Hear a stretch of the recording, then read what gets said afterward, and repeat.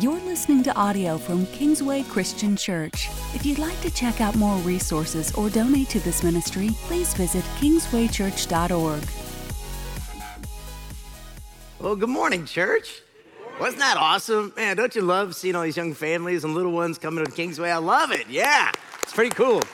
Welcome to all the families and people who are visiting with you too. So we are in the book of Luke, and last week we left off at Jesus' temptation, and we're gonna pick right up today after Jesus' temptation. He's gonna be kind of all over the place. And we're gonna see that today, and I'm gonna do my best to show you a map. It might be helpful for you to go use Google Earth later. So let's go ahead and jump in. If you have a Bible, open up to Luke chapter 4.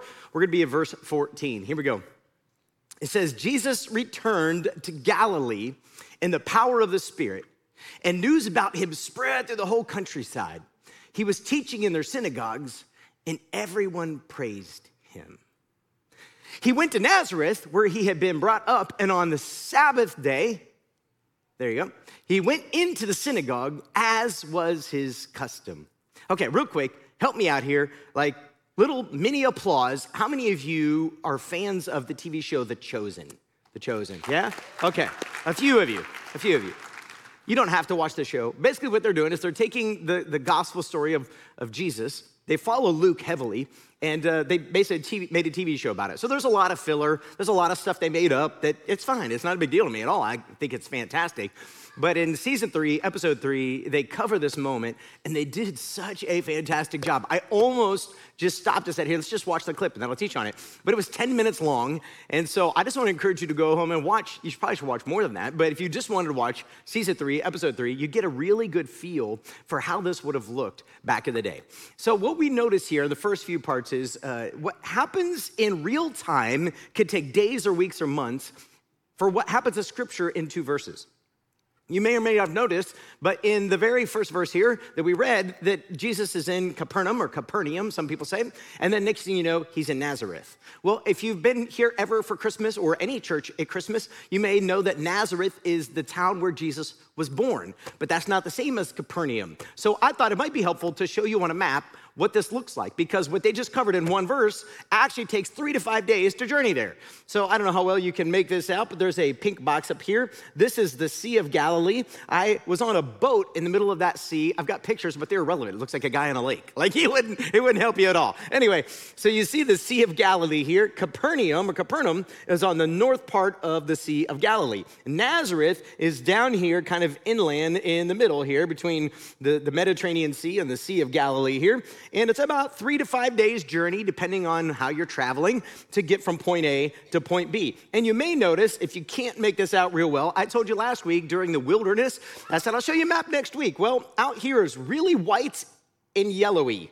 This is probably where Jesus was wandering in his 40-day wilderness journey, somewhere out here. This is called the land flowing with milk and honey, because you'll notice it's much greener here. Things grow much better here. And I don't have a perfect example of this. The next map I show you a little later, I'll be able to show it to you. But this right here kind of represents Israel. This is just a generic, this is Israel right in here. So we start here in the first verse. We're here 3 to 5 days later, but what's going to happen here is referred to what happens back here. That'll give you a little bit of context for what we're talking about. Jesus is in 2 completely separate areas. If you walked, say, 10 to 20 miles a day, and it takes you 3 to 5 days to journey that far, you get an idea about how far away it would have been. And there was a Roman road, that kind of came down and unified these areas so you could get from point A to point B. But it also makes sense, since people were constantly traveling to do business and things back and forth, how stories that happened in Capernaum could be told down in Nazareth. Now, with that context, let's go back to our story and see what we have from Jesus today, right? Luke 4, verse 17. Jesus stood up to read, and the scroll of the prophet Isaiah was handed to him. Unrolling it, he found the place where it is written. So now, in case you didn't get that, you got these ancient scroll, and you unroll it, and they show this really, really well in The Chosen. But you got this little thing, and they would mark it. And so Jesus unrolls it, looks specifically for a text in Isaiah so that he can read it in front of the people.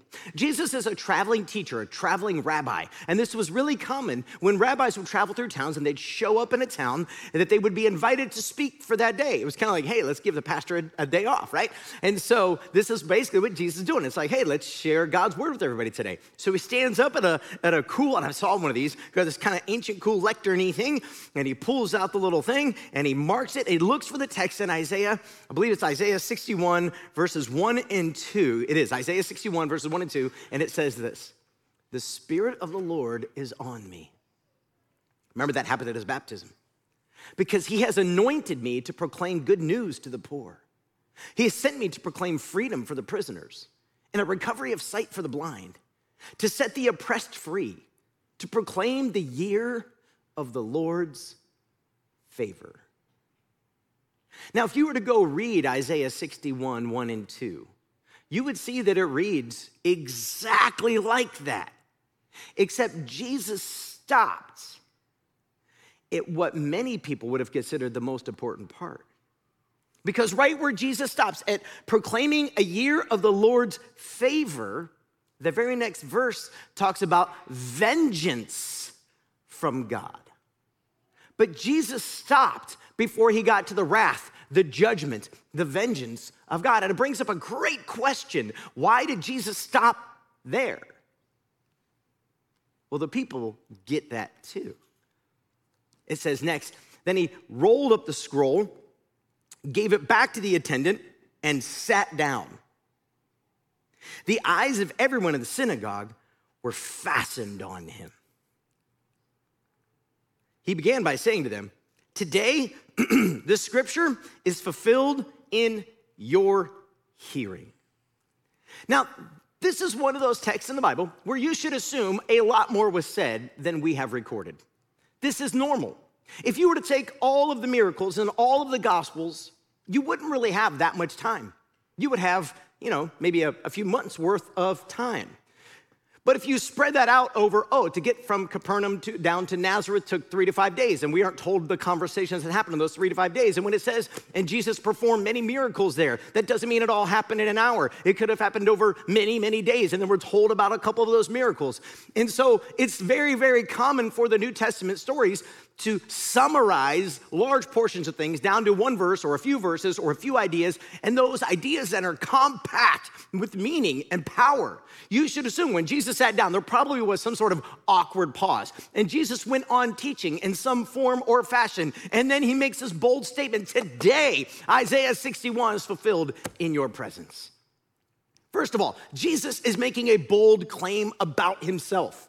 If you don't know anything about the book Isaiah was written roughly 750 years, before Jesus came on the earth, give or take. Isaiah makes a number of really bold prophecies, a bunch of them about Jesus specifically, some about Israel, some about what heaven will look like. He's all over the map in terms of his prophecies. But the bold ones about Jesus, he nails with such specificity that it's unbelievable. In fact, read Isaiah 53 sometime, where you hear in graphic detail about the future suffering servant, Jesus, who would be crucified. Now, it doesn't say the word crucified, but it talks about his hands and his feet being pierced. How do you predict that 750 years earlier, before crucifixion was even developed and mastered by the Romans? It's because Isaiah is a prophet and he can see the future as God reveals it to him.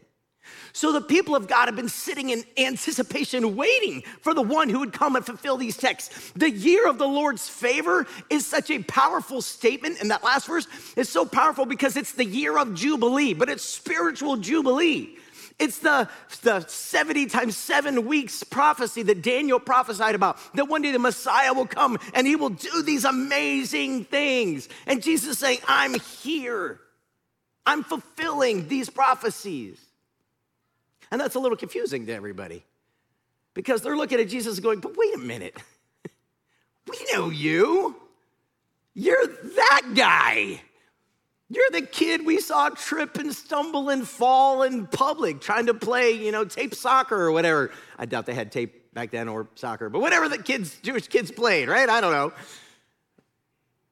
You're that kid. You were that dorky teenager with the acne. Remember that when you had that zit on your nose? You remember that, Jesus? And this becomes a stumbling block. Keep looking. So he rolled the scroll, he gave it back to the attendant, he sat down, the eyes of everyone in the synagogue was fastened on him. And he began by saying to them, today the scripture is fulfilled in your hearing. And all spoke well of him and were amazed at the gracious words that came from his lips. Isn't this Joseph's son, they asked? Isn't that the carpenter's boy? And I remember him. You get it, right? I joked last week that a guy wrote a book called James here towards the back of the Bible. And James is the half-brother of Jesus. Mary is both Jesus and James's mom. But James's dad is Joseph the carpenter. And Jesus' dad is God our Father. But this, I joke, right? Could you imagine trying to convince your sibling that you're the son of God, right? Yeah, it's not gonna go real well. And I wonder, what was it like in Jesus' home? There are non-gospels that are written out there, and you hear about them all the time. Time magazine used to love to talk about them. Things like the Gospel of Thomas, which was written hundreds of years after Jesus. And the Gospel of Thomas is what we call a Gnostic gospel. It was not a true account of the life of Jesus. But this fake gospel, I don't know why they call it gospel, this book, it goes in and tries to fill in the gaps. Like when Jesus was a little boy and say a bird dies and Jesus really loved that bird, so he touched it and brought it back to life and things like that. But if things like that were happening in Jesus' youth, this text would make no sense at all. Surely people would have heard and seen and known the stories of Jesus doing crazy, awesome things, right? His brother falls or breaks his finger and Jesus goes, I got you, bro. You're right? And it's like people would have seen and known. They wouldn't have been confused. How can you be a prophet? How can you be the prophet? How can you be something special? You're Joseph's kid, the carpenter. We've seen you build. That table you built, it's still crooked in the corner over there. I don't know that that's true. I made that up. Anyway, the whole point is they're trying to figure out and wrap their heads around. So when it says they were amazed, that's not the same as they loved him or believed in him or trusted in him. You see it when you put these two parts together. They were amazed at the gracious words that came from his lips. He's not talking at all about the day of judgment, the day of wrath. These Romans have done terrible things to us. We want God to get them. We want a Messiah who's gonna be a king, who's gonna overthrow Rome and reestablish Israel as this great nation on the planet. And Jesus is going, that's not why I came. I came to help the poor and the blind. I came to set captives free. I came, and people are like, wow. But what about all that other stuff? And aren't you Joseph's kid? And then Jesus looks at them and he says, surely you will quote this proverb to me, physician, heal yourself. You will tell me, do here in your hometown what we have heard that you did at Capernaum. And now you know why it's important that I showed you that map. Because remember, we started with Jesus was in Capernaum, and then all of a sudden he's in Nazareth, and now what Jesus is saying is, see, you've heard some rumors about things I did. You've heard about some miracles that I performed. And you're wondering to yourself, could it be the same Jesus who grew up here is now an adult and he is a prophet of God and he's doing great things? Is that possible? And Jesus is saying, see, you haven't even said it, but I'm reading your minds and I'm reading your thoughts and I know what you're thinking.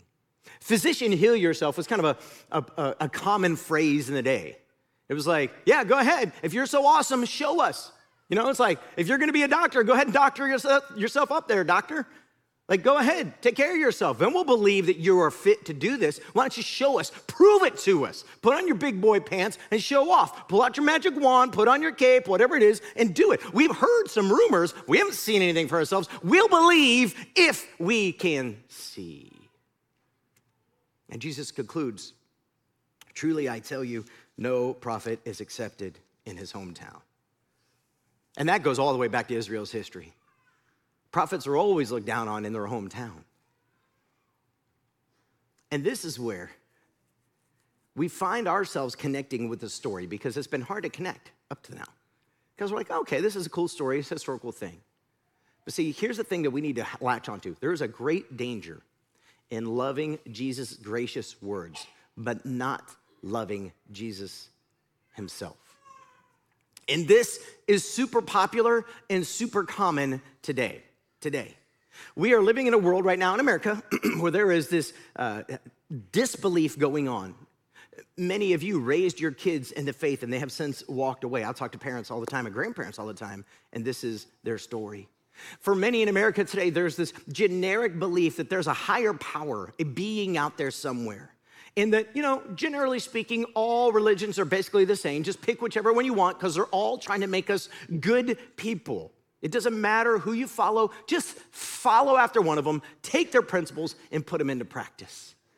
But Jesus doesn't really give us that option, not now, not ever. Jesus isn't afraid to say that he's exclusive.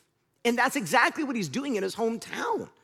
He's basically saying to them, you're gonna have a hard time believing in me because you got a little box you wanna put me in, and because I don't fit well in that box, the only way you say you'll get in the box with me, the only way you'll hang out with me, the only way you'll put your trust in me is if I do a little dance, if I show off for you, if I perform some magic trick. It's not really magic, but if I do something miraculous, then you'll believe. But the reality is, you're not gonna believe anyway. It won't really matter what I do. And this is where we are, not just as a nation, but as a world. We can look at Jesus, we could study history, we could say there is literally no book in the history of the world like the Bible. There was no book that's as trustworthy, has as much evidence and proof why we should put our hope and trust in it. I like to listen and read a lot of things. And I was watching some video by Bill Maher the other day, and I'm not promoting Bill Maher by any stretch of the imagination, but he is just spouting off on the Bible, and I'm just getting mad because it's a monologue, not a dialogue. I don't get to sit in the room with Bill and tell him why he's wrong. I don't get to shoot holes in his argument because he's not there to talk to me. He's just made a video that millions and millions of people have watched, and it's full of fallacies and ad hoc arguments, if you know what that is, and just full of holes, and it's so easy if you know what you're talking about to go, that doesn't make any sense, you're wrong. But that's the thing. We live in a world today that is inundated with videos and media and news that is constantly trying to poke a hole in the story and in the life of Jesus. And Jesus is saying, here's the thing, some of you, it doesn't matter what I've done or how I did it, you're gonna have a hard time trusting me. I had a friend who, a pastor friend, and when I met him, he had a picture on the wall of like his favorite spiritual leaders. And one of the guys he had up was Mahatma Gandhi. And I was like, tell me why, I don't understand. He was like, oh, this guy was amazing.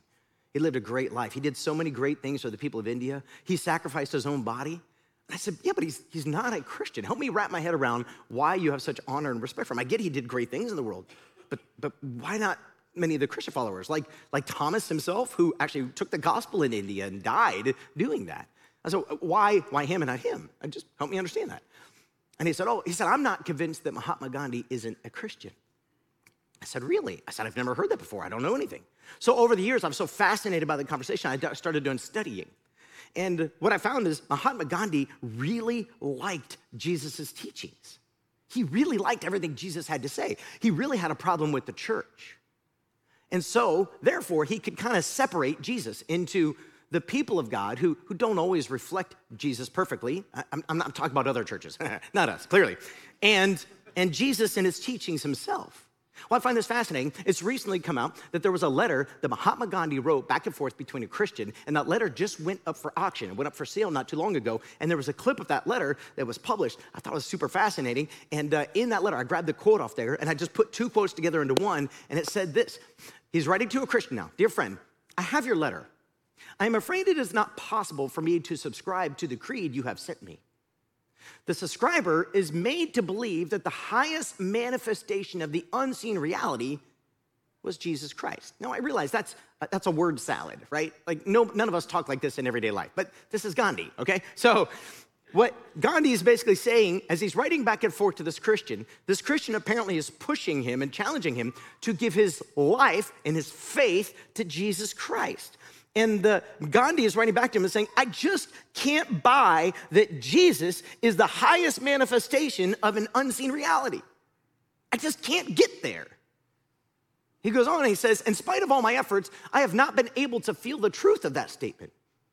I have not been able to move beyond the belief that Jesus was one of the great teachers of mankind. In other words, Jesus was a great teacher, but I can't get beyond him being more than a great teacher. I mean, I hope that Jesus and I will be put side by side one day. See, Jesus doesn't allow for that. Jesus says, I am the fulfillment of these 300 plus odd prophecies in the Old Testament that point specifically to Messiah. I am him. I am the way, the truth, and the life. And no one goes to God our Father unless we go through Jesus. That comes right, yeah, you can clap for Jesus all day long. So with all due respect to Gandhi, who did great things for the people of India, there's no doubting that. We are not saved by the great things that we do. We are saved by a relationship with God our Father through Jesus Christ. Not only that, but there's another famous scholar, man, Brad Pitt. And Brad Pitt, but those eyes and those cheeks. Brad Pitt grew up in a Christian home. And I know nothing about the home Brad Pitt grew up in, right? I mean, I don't know his parents. I don't know if they were real Christians or not. I just know that Brad has talked many times about the faith that he grew up in. And I just recently read an article about Brad. And Brad was just trying to work out his faith. And he said this. Again, I took kind of two parts from an article and smashed them together into one quote for you, but these are both from his words. He said, religion works. I know there's comfort there, a crash pad. It's something to explain the world and tell you there's something bigger than you. And it is going to be all right in the end. And he goes on, he says, what's important to me is that I've defined my beliefs and lived according to them and not betrayed them. One of those is my belief in family. I still have faith in that. Where we are right now, and I think maybe some of you could feel this way, is we like the teachings of Jesus. We like that religion is this crutch, so to speak, that I can lean on when I'm having a bad day or a bad season. Or if I get really desperate, I know I could show up and God will give me something that I need. Then I go back to my life and do my thing. But that's not why Jesus came. Jesus came that we would completely reorient our lives around him and his teachings. That everything he says would confront everything that we are. It would flip our world upside down. I don't know about you. I am offended on a regular basis by Jesus' teachings because he keeps confronting my selfish pride and my selfish time. He confronts me at the core of the sin that is still in me, and then he calls me and draws me and gives me the Spirit of God to give me the power and the courage and the fuel to become the person that he wants me to be. So why Jesus goes on and he gives this illustration. There's two parts to this illustration. So Luke 24, 25, 26 says this. I assure you that there were many widows in Israel in Elijah's time. I'll unpack this in just a minute.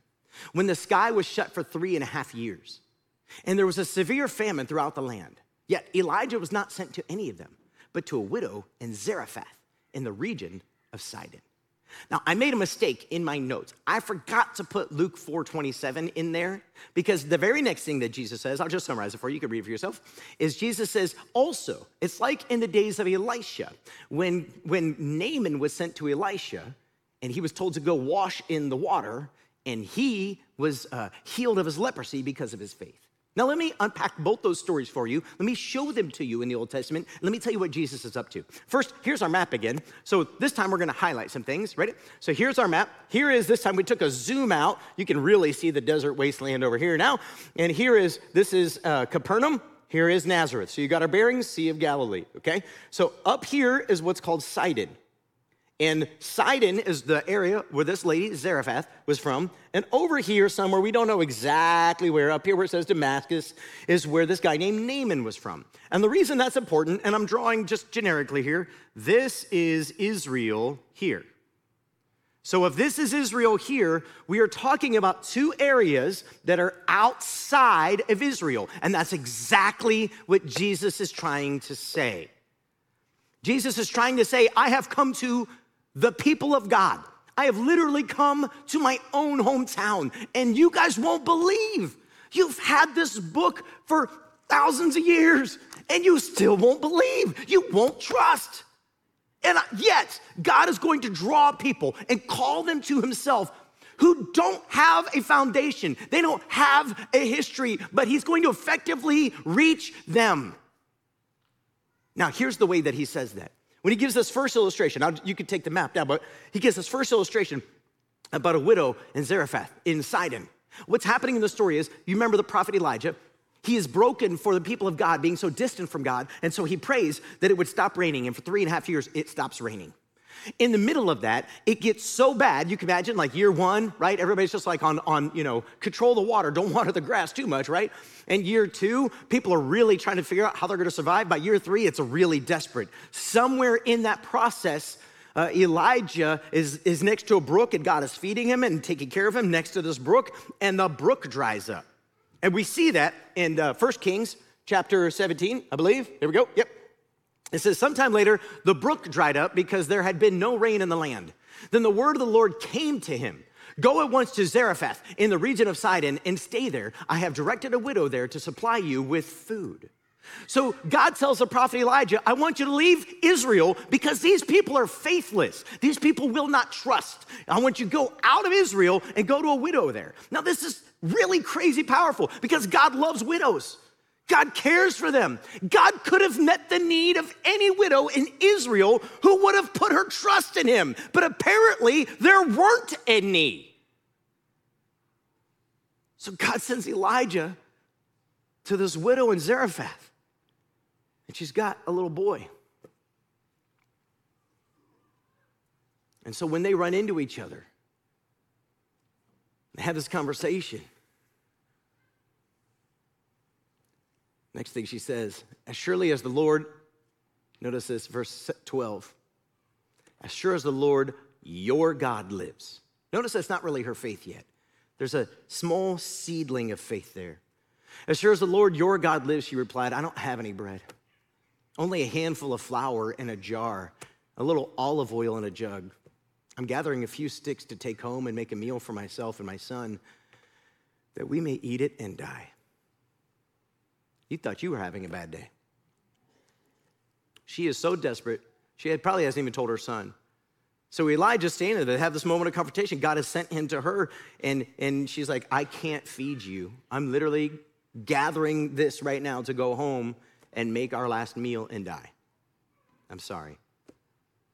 But God has already prompted this widow. Now, maybe the widow doesn't know if he's the one, and maybe he's trying to figure out if she's the one. It's like this weird thing going on, like, hey, are you him? Are you her? I don't know. But all of a sudden, Elijah said to her, verse 13, Elijah said to her, don't be afraid. Just go home and do as you have said. But first, make a small loaf of bread from me, from what you have, and bring it to me. And then make something for yourself and your son. For this is what the Lord, the God of Israel, says. The jar of flour will not be used up, and the jug of oil will not run dry until the day the Lord sends rain on the land. So she does. She goes in, she makes first one for Elijah. That should have been all there was. And then she makes another one for her and her son. And then the next day, and then the next day, and then the next day, and then the next day. And I wondered if she got to see it. I've always wondered. Like as she reached in to scoop it out, did she watch it go, boop?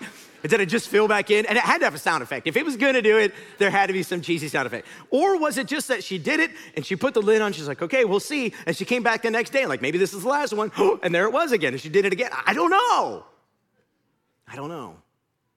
As the story would unfold, she didn't quite have faith yet, but over some other things that happen in her story, she gets faith. One of them is her son dies, and Elijah prays, and God brings him back to life, and she's like, and now I believe. But there's this journey of faith, right? There's this journey. But why did God have to send Elijah outside of Israel? Because there wasn't any faith in Israel. And that's exactly what the next story is about, the one about Naaman. Naaman is a great ruler for the enemy. In fact, he has conquered Israel multiple times. In fact, not only that, but in one of their raids, they grabbed a young girl and brought her back, and she becomes a servant in Naaman's house. And that alone in our days, like, that is evil and terrible. It was very common in that day to do that. This was not an inappropriate relationship. This was not about things that you might think up in our day, that if somebody takes a little kid, they're probably gonna do to them. This is not that. But she did become a servant in Naaman's house. But this is what's super cool. That young teen girl, she had faith. she knew there was a prophet. The prophet now is not Elijah, it's Elisha. Elisha followed Elijah. He asked for a double portion of the spirit that God gave Elijah, and if you count them, he did exactly twice the amount of miracles that Elijah did.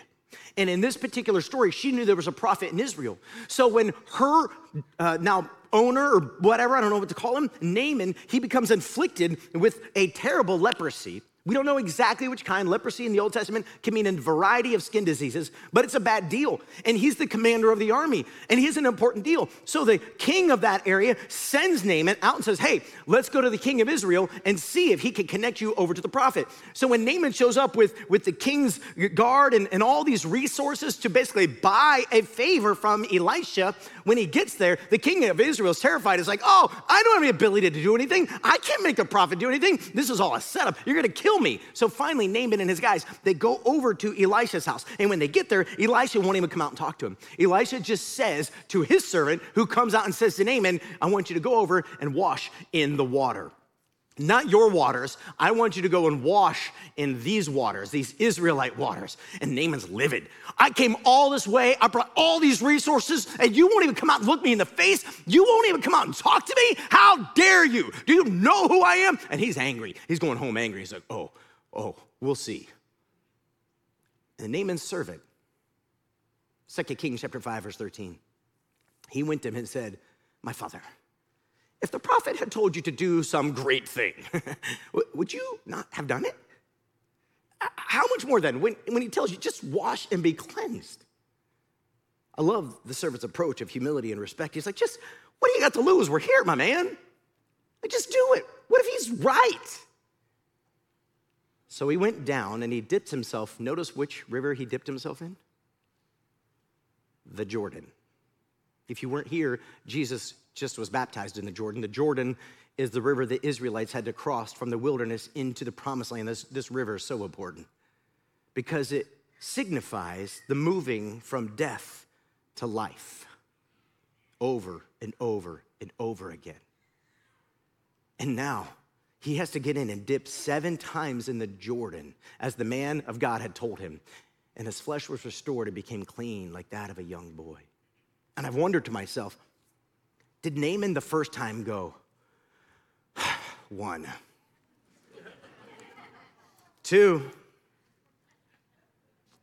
3? When he got to number 6, did he go, this is a waste of time? Why am I doing this? But the 7th time, that 7th time, he was clean. And it says in verse 15, then Naaman and his attendants went back to the man of God, and he stood before him and said, now I know that there is a God in all the world. There is no God, in all the world except in Israel. So please accept a gift from your servant. See, Jesus uses these 2 stories to say to the people in his hometown, you won't believe. But there are people all over the world, they're not going to see a thing and they're going to believe. Notice, Naaman came to faith before. He took an action step that then followed through with God. Same thing with the widow. Same thing with Abraham. See, this is what God asks over and over and over again. Do you trust me enough to take a step? You don't have to know everything. You don't have to understand everything. You just have to take the next step. Will you do that?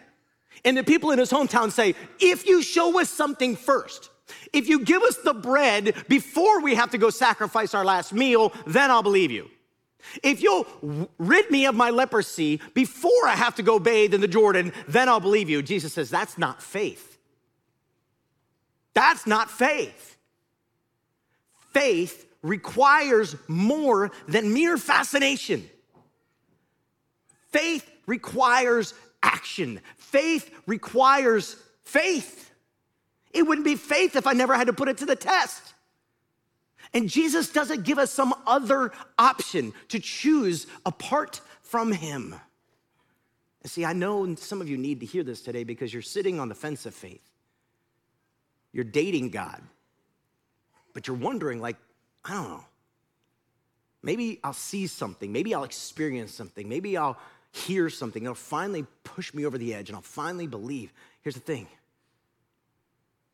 Take the step of faith and then watch what God does. If you sit and wait for God to do something like you've never seen, you may never see it.